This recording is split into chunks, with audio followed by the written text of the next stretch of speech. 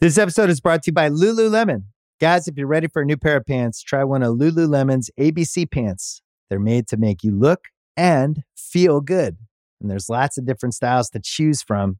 My favorite, because I walk around LA every day, I like the joggers.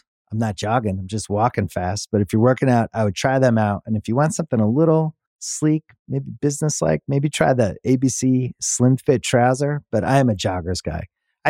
Once COVID happened, I was just like, I want to wear jogging pants and joggers and all kinds of soft pants as much as I possibly can, especially when I'm working out. Ultra comfortable and versatile. ABC pants are really in a league of their own. Buy a pair right now at Lululemon.com. Oh, hold up. Smell test. Go ahead. Sniff those pits. Now, your bits. Feet, toes, come on. Ugh. Could be fresher, right? It's all good. Old Spice Total Body Deodorant Spray is gentle enough to use all over your body, giving you 24/7 lasting freshness with daily use, from pits to toes and down below. So every smell test gets a shop for Old Spice Total Body Deodorant. Listen, in 2020, amid suffocating COVID-19 lockdowns, along with various political, cultural, and personal tragedies, we took our joy, we took our solace, we took our partially renewed faith in the resilience of the human spirit where we could find it. And so it was that on a Monday night, on August 31st, 2020, 1.2 million of us, or so, took solace in the spectacle of the mononymous R&B singers Brandy and Monica first arguing about and then harmonizing on a song called Sideline Ho. Monica's song Sideline Ho, which for your reference starts like this.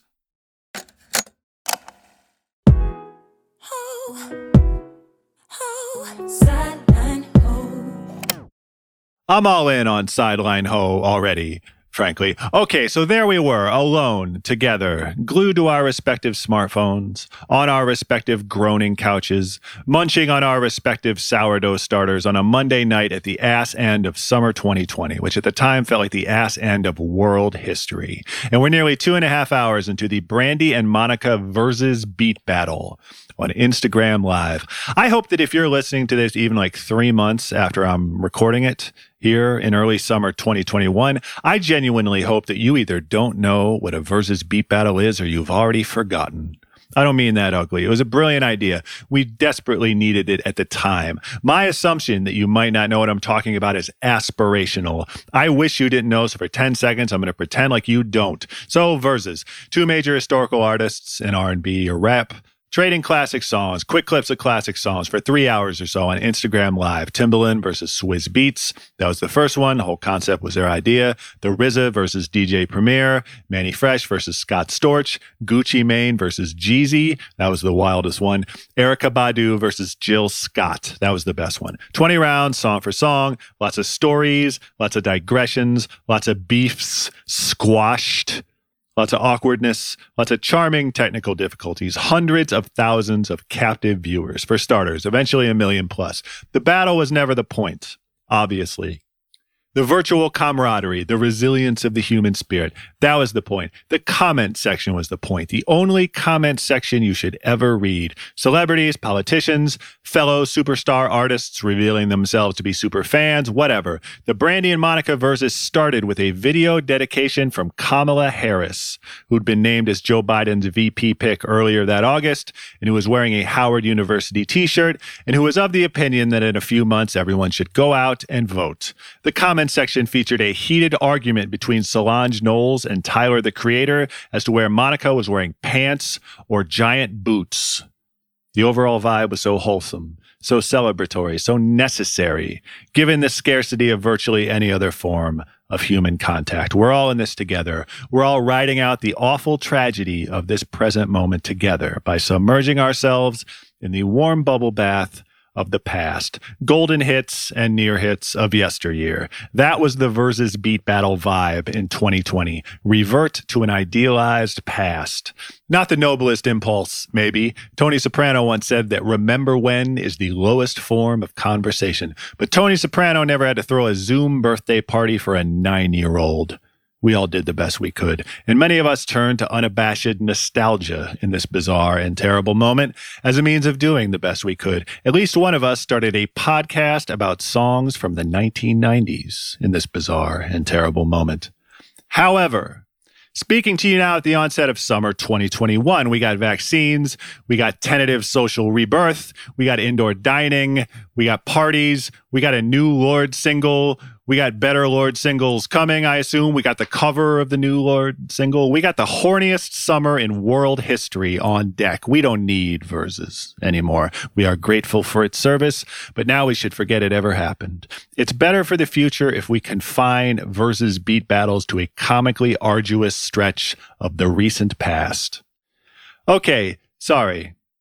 Okay, so anyway, Sideline Ho. From Monica's fifth album, The Makings of Me, released in 2006. First, during the Brandy and Monica Verses, The Playful Argument. Monica plays the song.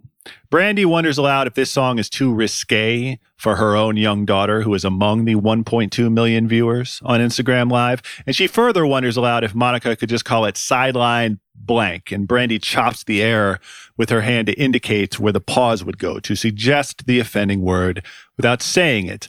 Monica, semi-playfully, totally rejects this suggestion. Me pull my son. I've been on my best behavior all day because they said this was going like all over the world. Why couldn't it be Sideline? No, see, that you can't feel the impact That's of. true. Right. But you felt it when I said, oh. A valid point by Monica. Versus beat battles do not have an official, coherent point structure, but we are awarding the points to Monica anyway. Monica keeps singing, and then, gloriously, Brandy starts harmonizing with her. But you had to go. Oh. Do it again. You felt it, Do it again. right? Do it again. You saw it. Watch it happen again. Oh. Wait a minute with the harmony. Oh. Sorry, baby. Oh. Wait a minute, get in. Oh. Genuinely, I hope you have forgotten how badly the world needed this moment in August 2020, how we reveled in the musical and metaphysical harmony of Brandy and Monica in the same room together for the first time in 8 or 9 years, by their own estimation. The shaky but sincere reconciliation of this moment. Even if it was fleeting, they bonded over what unites them. They're both multi-million album-selling, multi-hyphenate R&B stars who started out as precocious teenagers, as precocious pre-teenagers in the 90s. Their fathers both sang in a cappella groups. Both of these women have sung in the studio while pregnant. It feels different. They're both currently on independent record labels. That too. They've both been through some shit, to put it mildly. They're both single in this moment, at least. Basically. At one point, they were both on the urge of trash-talking Usher, but then they didn't. They're both mystified by the fact that the words dope and lit are no longer cool. They both acknowledge, in their own ways, that a song sung by a 12-year-old girl, of course, sounds, but also feels very different than that same song sung by a 40-year-old woman. It was all tremendously heartening. And what a huge payoff. 2 hours and 55 minutes into this revitalizing experience, when they finally got around to playing the one song they both knew 1.2 million people especially wanted to hear.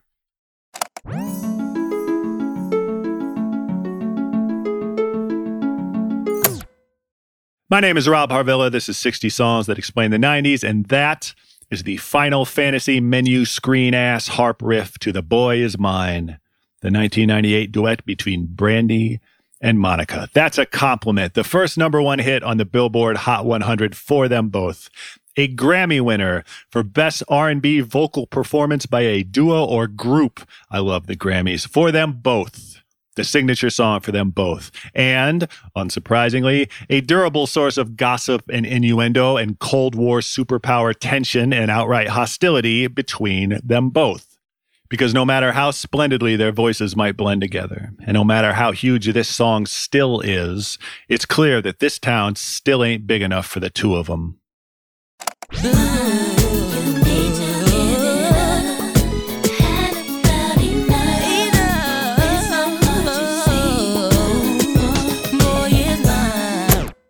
You remember that show, The Good Wife? CBS legal drama, semi-prestigious, ran from 2009 to 2016. If you watched it, you know exactly why I'm bringing this up. If you don't know it, Juliana Margulies and Archie Punjabi played former best friends who had a falling out on the show so huge that the actresses themselves had a falling out in real life so huge that they stopped appearing in scenes together and in fact couldn't stand to be in the same room together, even for their big dramatic series finale goodbye scene. So in this final scene, their characters are supposed to be drinking together at a bar. That's it. But it's super obviously a split screen to disguise the fact that it's two separate shots filmed separately because the actresses couldn't sit next to each other in a bar.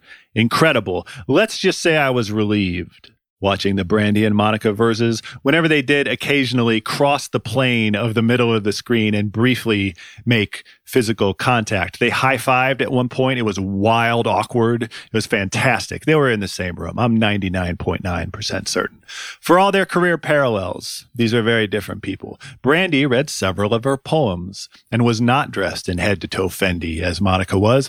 Monica appears to be quite peeved to this day that she was not invited to contribute to the blockbuster soundtrack to the 1995 Whitney Houston vehicle Waiting to Exhale, as Brandy was.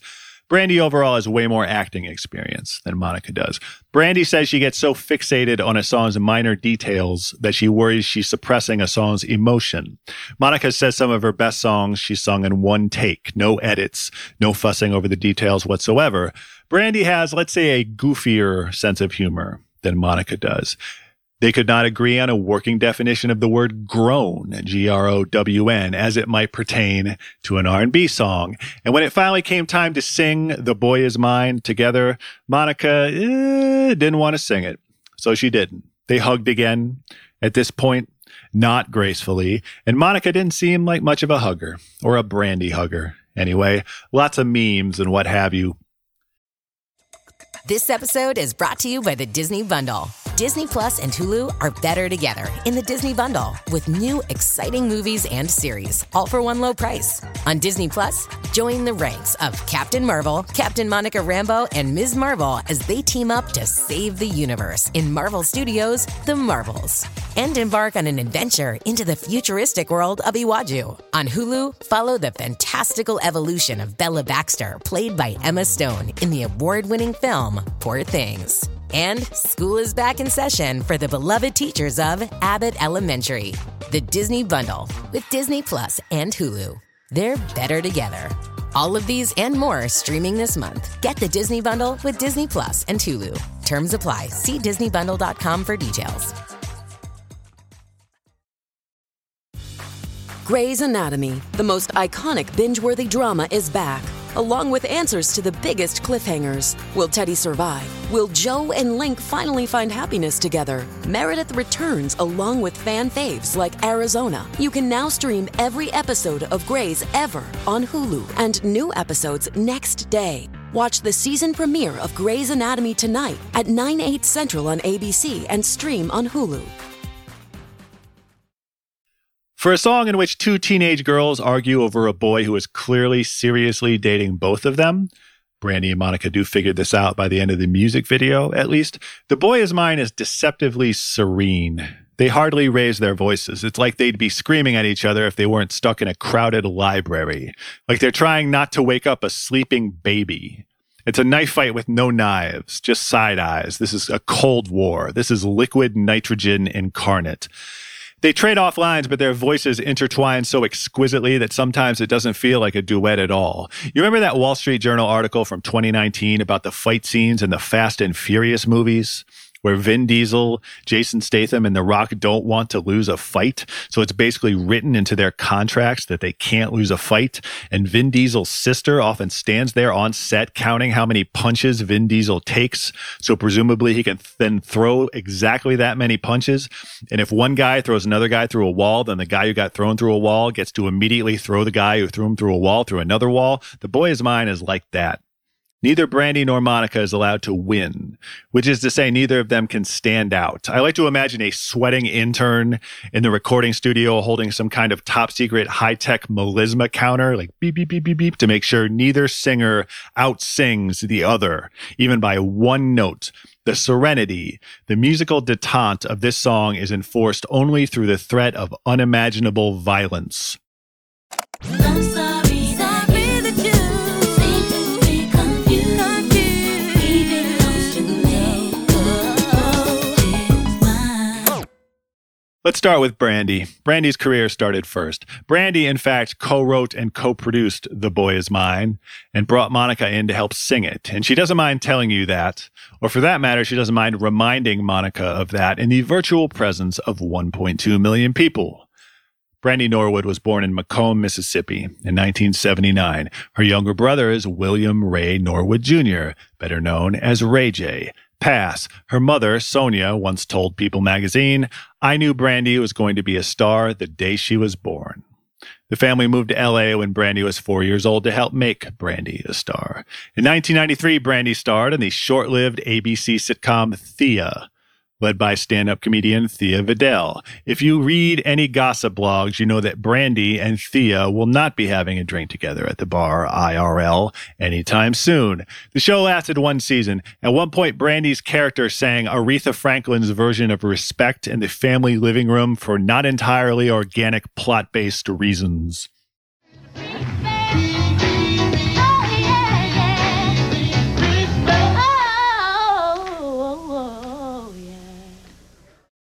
Notably, that quick vocal run is flashier. It lights up the melisma counter more ostentatiously than a lot of the singing on Brandy's actual debut album, simply called Brandy, and released in 1994. She was 15 years old when this album came out, 15 and a half. Keep that in mind.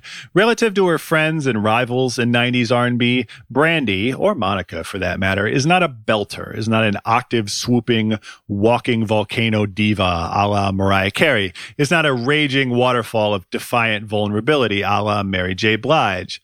Pretty soon, both Brandy and Monica will meet and will be mentored by and eventually will fight over who is closer to Whitney Houston. But even if they can both sing killer versions of Whitney Houston's songs, they're not quite 9.0 earthquake-triggering Whitney Houston-type singers either. What I hear most on Brandy's first record is the smooth and sultry and electrifyingly laid-back insinuation of Janet Jackson. And I'm saying this as a person who loves Janet Jackson. It's a triumph of vibe. On her debut single, I Want to Be Down, it's a level of chill that burns hotter than the sun.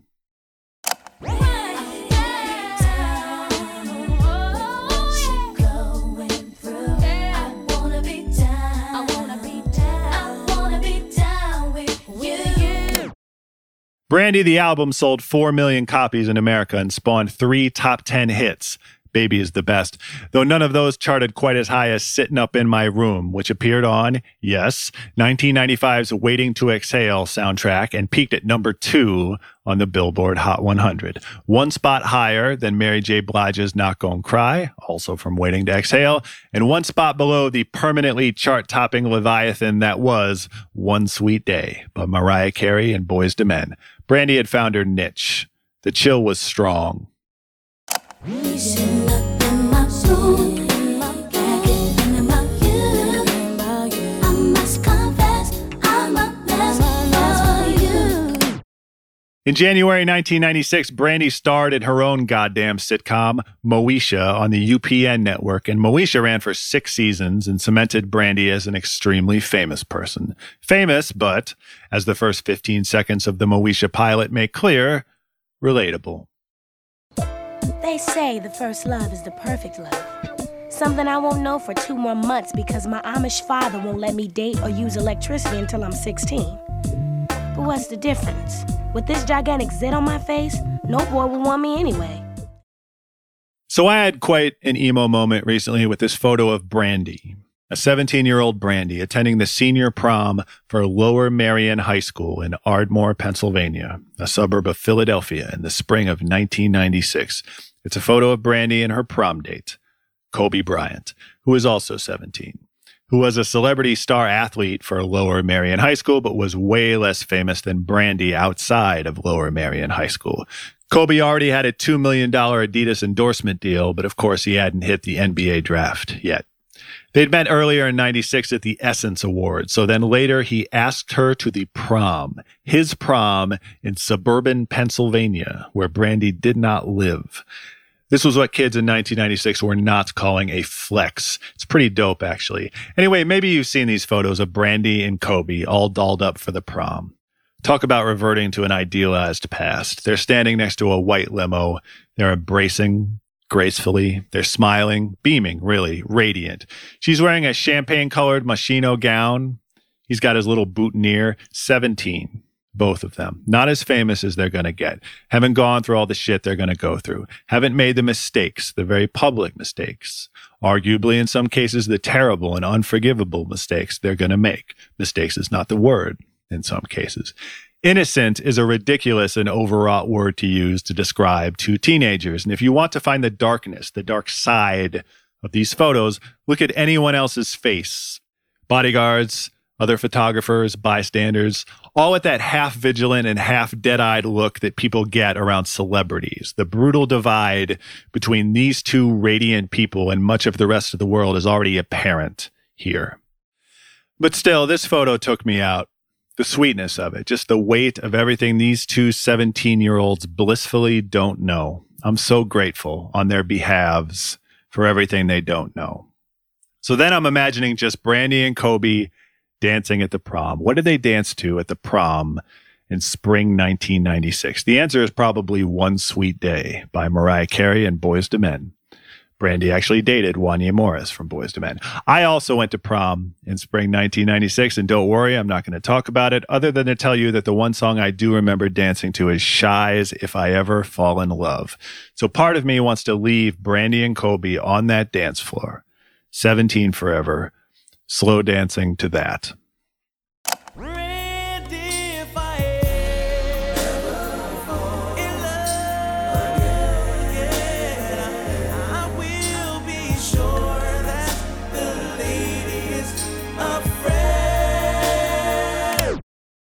Okay, sorry.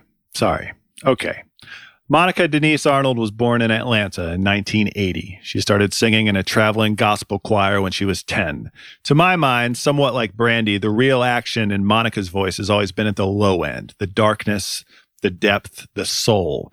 Plus her comfort with rap music, or at least the beat-heavy propulsion of rap music, to rival Mary J. Blige herself, particularly on Monica's debut single, Don't Take It Personal, Just One of Dem Days.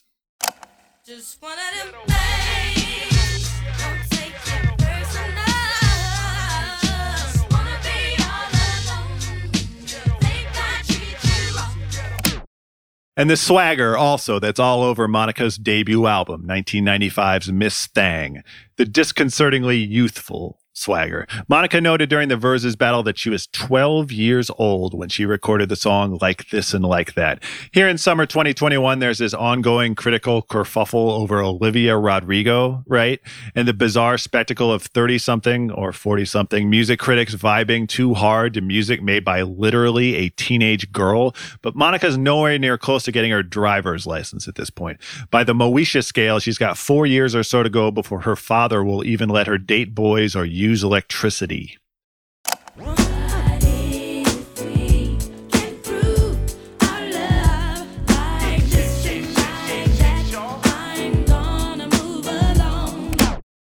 Miss Thang sold 1.5 million copies or so in America. Don't Take It Personal peaked at number 2 on the Billboard Hot 100, bested only by Bryan Adams' Have You Ever Really Loved a Woman? Not Bryan's finest work, as prom themes go, but okay.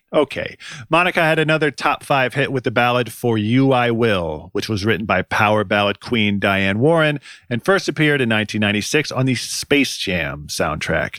As Monica also noted during Versus, movie soundtracks just hit different in the 90s. They hit harder. I will light your way for all time. Promise you, for you I will. So both these singers, Brandy and Monica, are poised to make huge leaps, artistic and otherwise, with their respective second albums in 1998. And perversely, thanks to what they both insisted was the mostly fake and media-generated feud already allegedly raging between them, they're destined to make that huge leap together. The Boy Is Mine was written by LaShawn Daniels, then at the beginning of a pop hitmaker career for the likes of Destiny's Child, late period Michael Jackson, and Lady Gaga. Rodney Jerkins, a.k.a. Darkchild, near the beginning of his own pop hitmaker and super producer career. Rodney's brother, Fred Jerkins, Jaf Tejada, and Brandy herself, who also co-produced the song with Darkchild and fellow big shot hitmaker Dallas Austin. Truly a mesmerizing moment.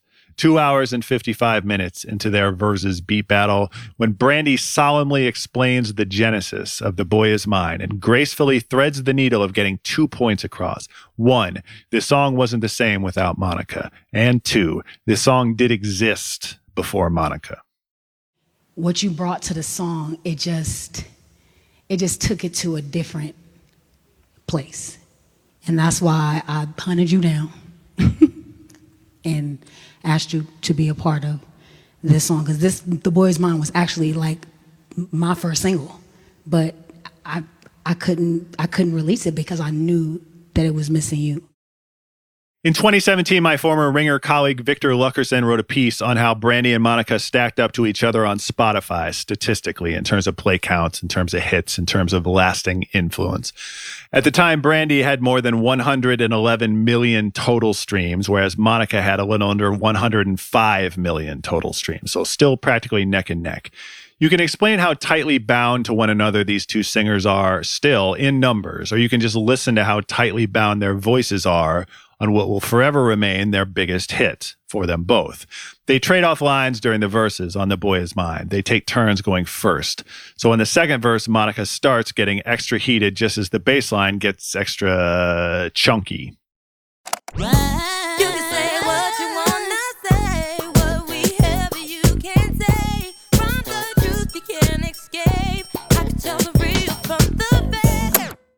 But Brandy fires right back and takes advantage of the fact that whoever goes second gets to then show off over the chorus a little bit. When will you get the picture? You're the best of the future. Get away is my time to shine. If you didn't know, the boy is mine. But it's totally even. No one is allowed to win. No one is allowed to throw the other one through a wall. We don't generally like tie games here in America. Shout out to Ted Lasso. And that tension, or really that lack of cathartic, victorious release, maybe explains the fascination some of us have with the idea that Brandy and Monica really don't like each other in real life. Both Brandy and Monica have worked very hard to dispel that idea. Monica, in a 2003 book by Fred Bronson called The Billboard Book of #1 Hits, put it this way, quote, "We didn't even know each other. I had never even seen her before because I listened to a lot of gospel music. From the time she was released and I was released, instantly people compared us and we never understood it. It's like they chose the two of us out of the bunch to put at odds. They never did it with me and Aaliyah or Brandy and Aaliyah. It was always Brandy and Monica. That's why we took the song and brought humor to a situation that people had tried to make so serious. We thought it would be really funny to show us feuding in the video and then come together at the end because we wanted people to let go of the idea of us not liking each other. But of course, they haven't." End quote. There are pretty good reasons why people haven't let go of that idea.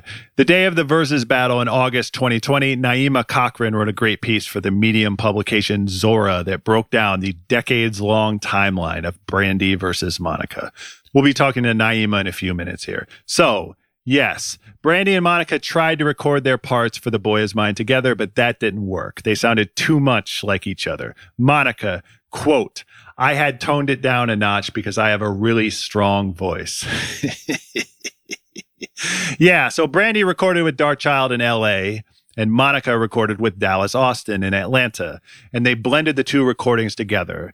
And the smiling through gritted teeth unease of that arrangement is audible, I think. Yes, Rodney Jerkins once said, "They almost got into a fight, so I had to remove them from each other. It was reality TV before it happened." The Boy Is Mine was released as a single in May 1998. It was the #1 song in America for the entire summer of 1998, all of June through all of August.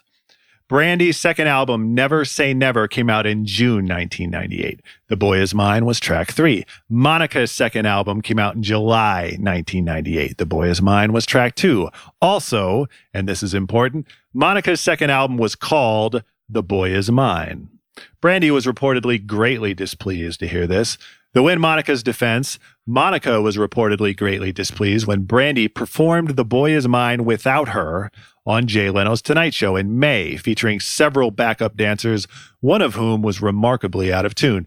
In September, during rehearsals for their joint performance of The Boy Is Mine at the MTV Video Music Awards, yes, Monica punched Brandy in the face backstage. Dallas Austin discussed this in some detail in a Vlad TV interview back in 2019. Maybe too much detail. Monica never liked Brandy, and Brandy, she was like, Monica's very ghetto when it came down to it. She was like, she's too proper and she's too this. And I think Brandy might have looked at her a certain way a couple of times and looked at her like the little. He says Monica didn't want to do The Boy Is Mine at all, but he talked her into it. The label talked her into it. And that separate studios arrangement worked out just fine. But when it came time for the VMAs, well, maybe they should have filmed it as a proto-Good Wife split screen deal. And before they could even get to the stage, Monica decked her in the face, popped in the face backstage. And I'm like, oh my God, this is even before the performance. So everybody's trying to know how we're going to have a performance that looked like they're not, at war with each other. But it worked out because the song was supposed to be at war with each other. So nobody could really tell that she had punched in the face before the performance. The VMA's performance of The Boy Is Mine is indeed a sort of architectural marvel. Brandy and Monica are isolated high up on giant platforms on opposite sides of the stage, with giant staircases leading down and a dozen or so backup dancers in pajamas, I think, providing most of, the movement. It's like they're yelling at each other from third-story apartment windows across a highway from each other. The distance between them feels court-ordered. They both sing the hell out of the song, but that physical distance between Brandy and Monica is the main character of this performance. The song doesn't work if you don't believe that they can't stand to be even less than 6 feet apart from each other. When they finally do walk down their respective staircases and take center stage and risk getting within 6 feet of each other, it's an electric moment, whether you know all the rumors or not. Monica sings, "Not yours." Brandy sings, "But mine." You decide what they're really saying.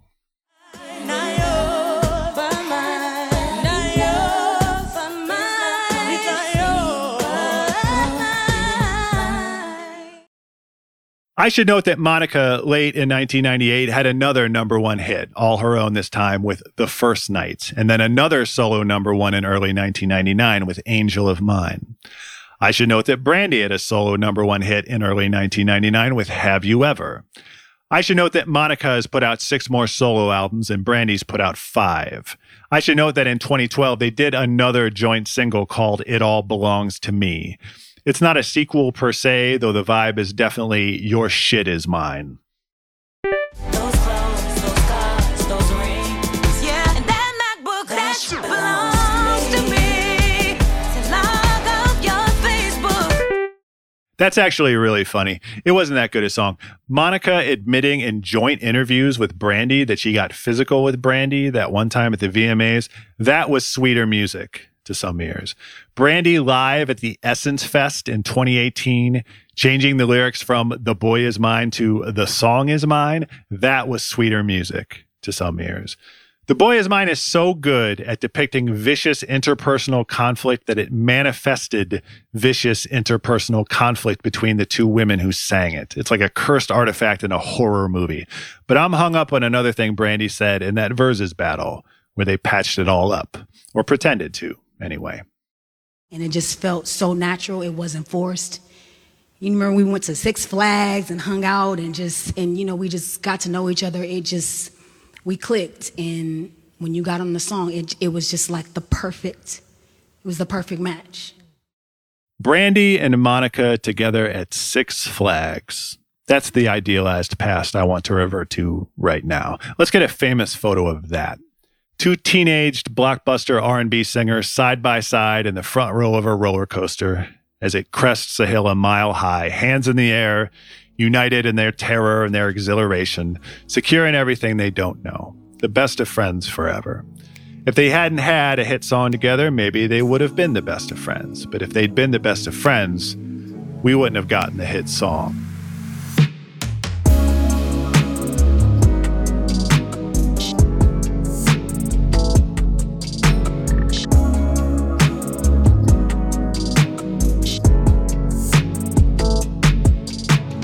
Our guest today is music and culture journalist Naima Cochran, who specializes in legacy soul, R&B, and hip-hop through the storytelling series Music Sermon. Naima, thanks so much for being here today. Really appreciate it. Thank you for having me. So the day of the Brandy and Monica versus battle, you wrote what for me is the definitive account of the Brandy and Monica feud, like the decades-long feud. Thank you at for this that. point. You're welcome. Thank you for that. As a starting point, is The Boy Is Mine a song sung by two people who already didn't like each other, or is this a song that later made two people not like each other? Like, which came first, the song or the feud? So I think it was a little of both. It was a song that was sung by two people who were very different, even though they were the same age and they were peers. And both very young at the time. Let's remember, like, Monica and Brandy were young teenagers when they did The Boy Is Mine. Monica and Brandy weren't the type of girls who would have been friends naturally. I think that Brandy thought Monica was a little hood, and I think that Monica thought Brandy was a little bougie. And there was already a bit of tension between them, even though they didn't know each other, just based on comparisons. Right. But by all accounts, the tension already existed on set, in recording and on the video set. So whether it was from a real place or from a made-up place that became a real place, it existed as the song was coming into being. Right. What qualities do Brandy and Monica share as singers and as artists? Are there more similarities than differences in their musical styles? The primary thing is Brandy and Monica are part of a very, very small R&B class. Them plus Aaliyah plus Usher, who is the sole outlier because he's the guy in the group. They all debuted within about a year of each other. And there's really nobody else. Anybody else kind of around them is either significantly older or significantly younger. So part of the comparison was just the fact that Brandy and Monica debuted very close together. But I think the fact that they did debut so close together, but their music was so different. Brandy was very like good girl, sweet kid. Monica's album was literally called Miss Thing. Like, she's posing on the cover. Right. It's sass, it's attitude. Yeah. So I think that kind of started it from the beginning. Aaliyah had her own lane, but I think with the two of them, it was very much like the nice girl and the sassy girl, the sugar and spice that kind of kept things moving. But what is important to note about them is that they are both, really talented vocalists. They both had range beyond their years, but also that they both had, in their first couple of albums, heavy pop popularity is redundant, but heavy crossover popularity. Right. They were both pop stars. I think people forget because Monica has stayed in a very urban pocket later in her career, especially now that she's an independent recording artist. But Monica had rhythmic dance and pop hits as well. Right. Diane Warren hits, like during her first couple of albums. Yeah. So that class of the mid-90s, if it's just four people, if it's Monica, Brandy, Aaliyah, Usher, what's the common thread between them musically, and why is it confined to just those four people now? The one reason it's confined to them is just timing. Tevin Campbell would have been the closest, but he was older. Like a Tevin, Shanice, Tracy Spencer, they were all a little bit older. But the thing that was unique about them is that they were singing songs that transcended just like kids' music. Right. This was not teeny bopper music.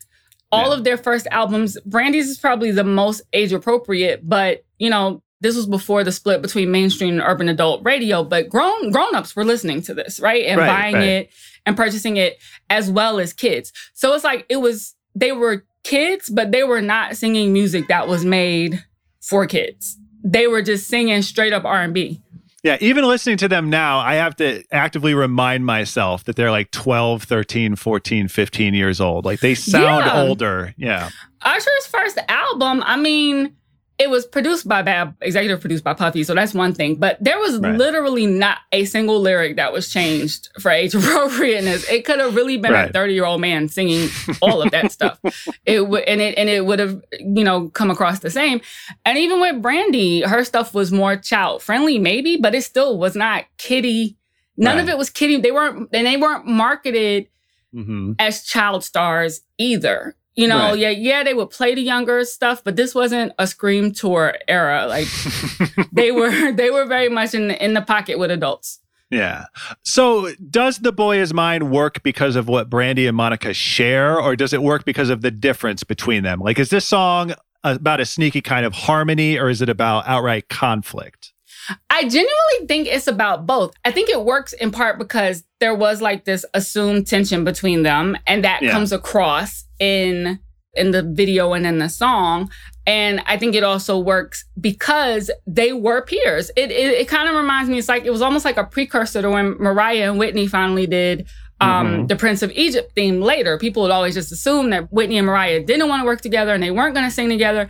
Right. And it's not even that they're similar vocalists. They are just both of a certain caliber. And that's what I will say about Monica and Brandy. They're not just the fact that there weren't other artists kind of like their age, but even when you rank them against artists that have come after them, who debuted older than them, they still both are of a very kind of rarefied vocal caliber now, right? Right. So I think it was also that, like, even though they weren't the same kind of singers, they were both very talented singers with a lot of emotion and a lot of depth and, again, a lot of maturity. Right. And kind of a holdover from like 80s soul singers in an era where we were kind of losing that and going more towards vocal production. Right. And I think that also kind of made them interesting to put together in that way. Yeah. Do you personally prefer Brandy to Monica, or the reverse? Like, is it necessary to take a side? I'm not going to say I have a side, but even though I'm a fan of both women, I think they're both dynamic. Sure. I always connected to Monica's music more closely than I did to Brandy's. And I was having this conversation with some friends. So I was in college when both of them came out. And, Brandy's stuff, I thought Brandy's stuff was cute. I liked Baby. I liked I Want to Be Down. The I Want to Be Down remix is still one of my favorite remixes to date. Absolutely. But Monica's first album, I will still put that on and kill it. I love her choices. I love her tone. I love her style. And again, maybe it's because Monica sounded really grown and I was a little bit older. But I think that Monica has had better, or at least during her height, I think she had better songs chosen for her maybe than Brandy did. Brandy sometimes to me didn't feel comfortable in her stardom all the time to me. Yeah. Which is a whole other thing I think she started to deal with. But I think that's what I sensed from her, and that kept me from connecting to Brandy in a certain way. But I felt like I could connect. Like I felt like I could see Monica on the street and know her. Yeah. Listening to the first Monica record, Before You Walk Out of My Life, is my favorite song. Good. Yeah, that's the one that gets me every time still. So, yeah. Reading your article, I am fascinated by the Whitney Houston aspect of this feud. I think it's become about Whitney. It wasn't about Whitney. Yes. But I think now for Brandy, at least. So Brandy, how can I say this and not sound really... Let me be tactful. Everybody obviously took Whitney Houston's death and the loss of Whitney very hard. Yeah. Brandy has taken it extremely hard.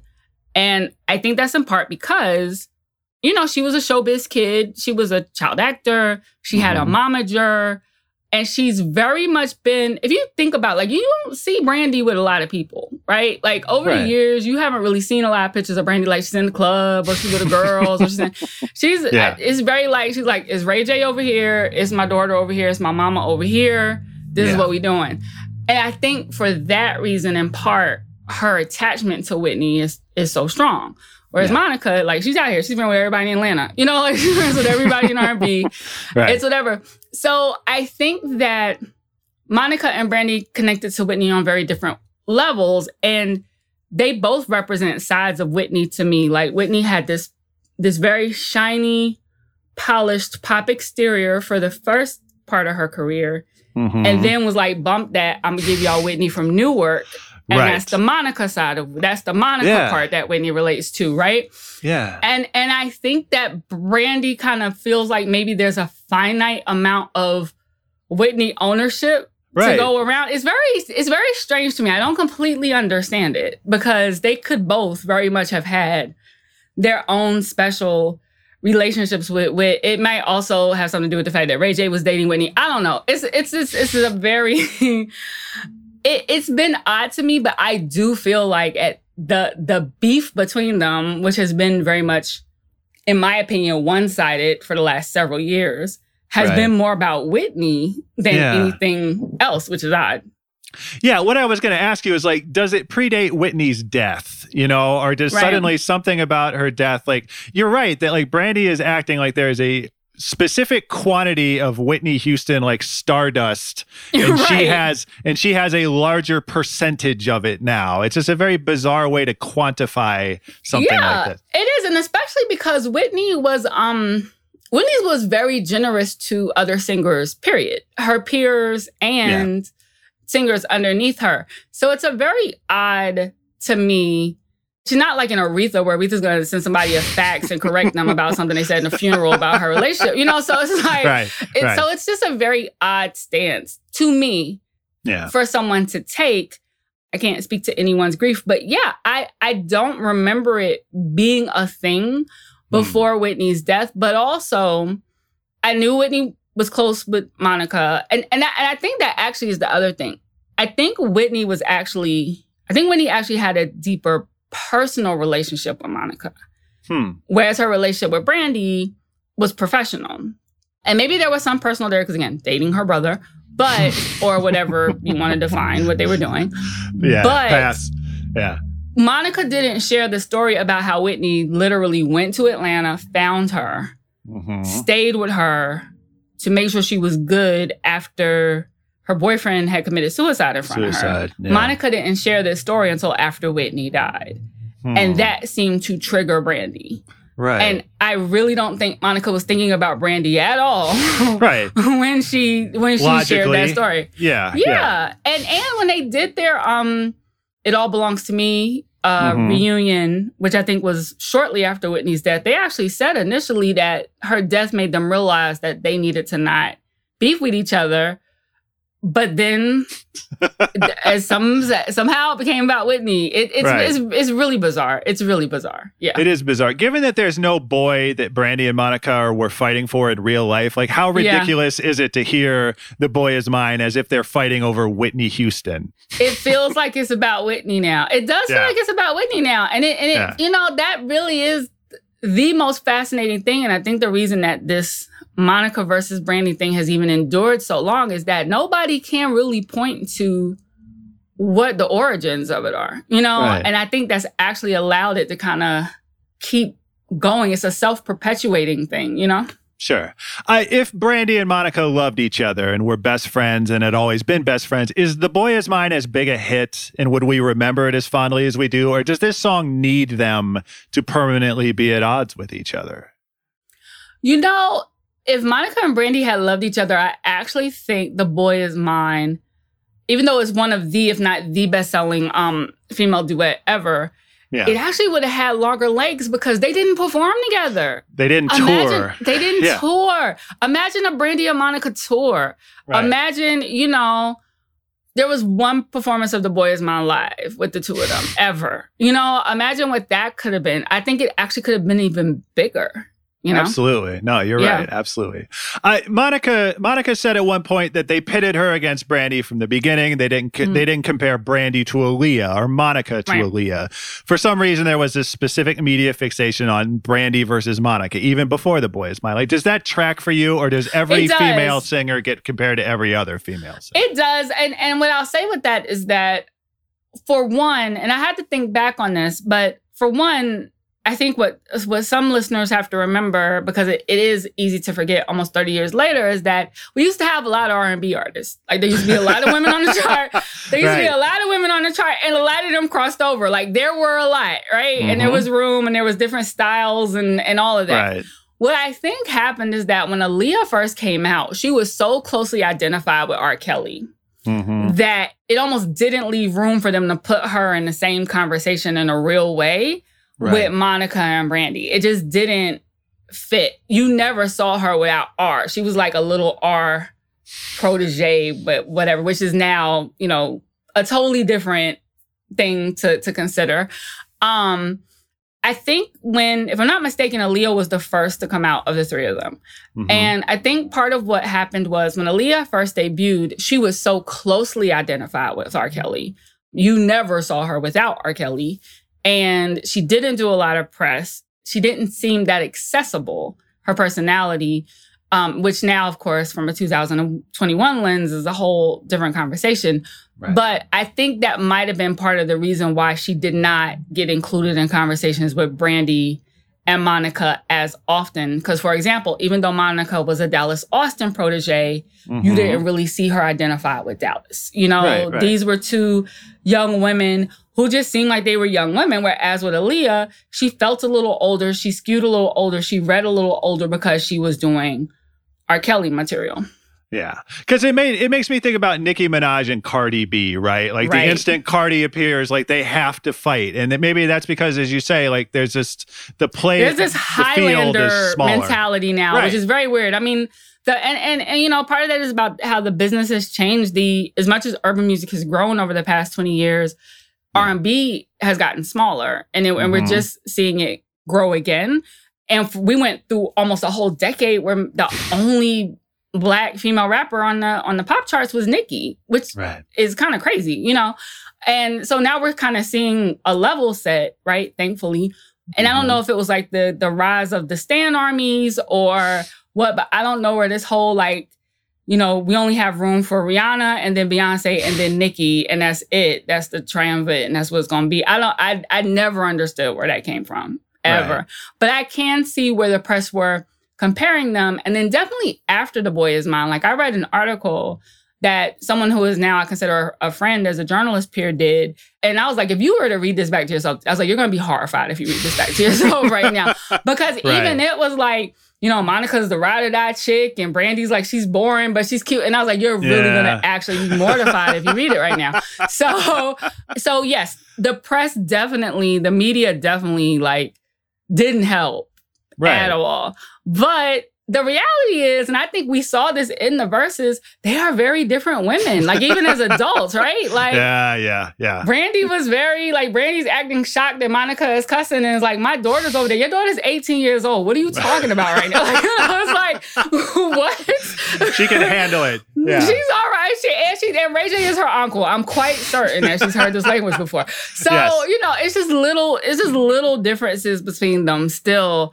Where I can see that definitely as teenagers, I can see where that would actually be a very easy rift to create. Absolutely. With or without outside help. Right. Talking about social media, like now one of them makes a stray comment on Instagram and it blows up and it gets blogged and aggregated. Are fans watching this feud play out in real time, or are fans creating this feud? Fans are making this, yes, fans are creating it at this point. Fans are 100% responsible for the messiness that has endured for at least the last, I'll give them like a good 5-6 years. Okay. The problem is Brandy feeds into it. And Monica, not quite so much. Like if she's asked directly, she might make like a little remark that might be slightly shady, but is mostly kind of like, I'm above it. I'm not dealing with it. But Brandy will get in it and like comment and post and change lyrics for a performance. Yes. And, you know, and then like Sonia, her mom will jump in. It's really extra. So I think that's part of the problem has been like the fans have been looking for things where nothing's there, but Brandy has reacted, which then creates something for real. Like when Monica's So Gone challenge was trending, a fan asked her if she was going to do it, which was messy. But Brandy's response was more messy. You know what I'm saying? So it's just kind of like, and she's been quieter since she hasn't really been tripping since Versus, and I'm not sure what conversation, but that apparently had been the first time the women had even spoken to each other since like, whenever they did It All Belongs to Me. What was that? Like, 2012? Yeah, 2012 or something like that. So maybe whatever conversation they had was really able to put everything to rest. I do think that Monica is probably like, why are we still having this conversation? Like, why? Whereas I think that Brandy maybe at some points has liked it a little bit because it keeps things going, you know? But it's been quiet between them since then. But yeah, I think that was the problem for a while, was that Brandy would see what the fans were saying and take it personally, not really keeping in mind Monica's not directly involved. Right. What did you think of the verses? Was it you thought it would be? What were your impressions? It was great for nostalgia.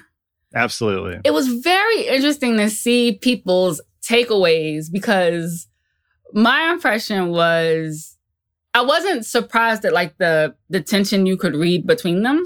Mm-hmm. But it was funny to me how many people were like, Brandy's out of pocket versus Monica's out of pocket, or Brandy's being shady versus Monica's being shady. Because we were reading a lot of body cues and comments like very differently, I think, depending on what your perspective already was between the two of them. And what I realized watching that maybe I hadn't been quite as aware of before was what I said earlier, that Brandy is really socially awkward. Like you can tell she's not around people like that. She don't kick it like that. Like, she's very awkward. But I also think that Brandy is afraid to really let down the kind of clean, good girl image, even though she's a grown woman, right? Like, a lot of her career, if you even think back, like when she turned up pregnant and she lied about being married, and then, you know, there was the whole reality show. As much as her family's been in the public, it is very kind of guarded and scripted and carefully planned. And I also get it. Like, she's been the subject of such intense scrutiny from her daughter to the car accident, you know, all this other stuff. I'd probably be a little guarded and shy as well. Yeah. But yeah, watching that, I kind of realized, like, first of all, I don't think these women are ever going to be like good girlfriends. I don't think they're ever going to be like, girl, what you doing? Yeah. Let's go to the mall, come through the house. They're just way too different. They're just way too different. But that's okay also, right? Sure. And I think that's part of what we as listeners and R&B fans and Monica and Brandy fans have to get to, is like, it's okay if they can just be civil. Like, we don't need an actual resolve from them. We don't need them to sign a treaty. We don't need them to do like a joint public statement. You know, we don't need the Monica and Brandy Accord. Like, we don't need that. It's fine. They just they can decide that they're going to be civil, and when they see each other, and it's cool, and that be it. And I think that's perfectly fine. I did enjoy Brandy's poetry. You know, that was a nice. Oh my God, it was so Moesha.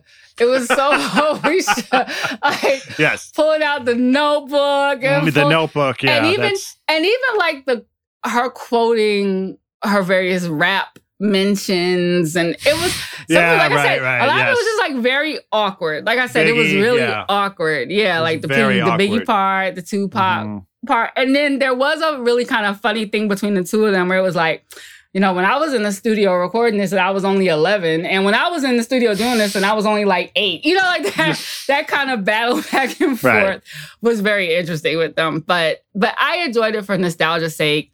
I'm glad that it happened, because obviously that was from the moment of verses. People were like, we need a Brandy and Monica verses, and both of them were resistant to it. And my understanding is that it took a lot of coaxing to get around. Took a year almost. To it, yeah.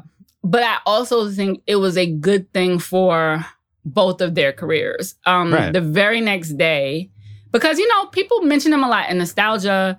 They know the hits. This was one of the times when I was heavily Team Monica, because there is a group of, Brandy has a larger kind of fan army than Monica does.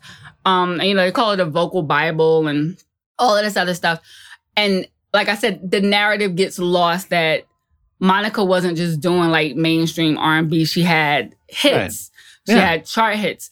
And I think I said before, I think she had better selections of music at times than Brandy did for what her voice can do. So I was very happy for people to be reminded that Monica had For You I Will. You know what I mean? That Monica had on the first night, that Monica had, you know, even just the joints from Miss Thing. Like that album still goes today. It's perfect. You know, like this and like that.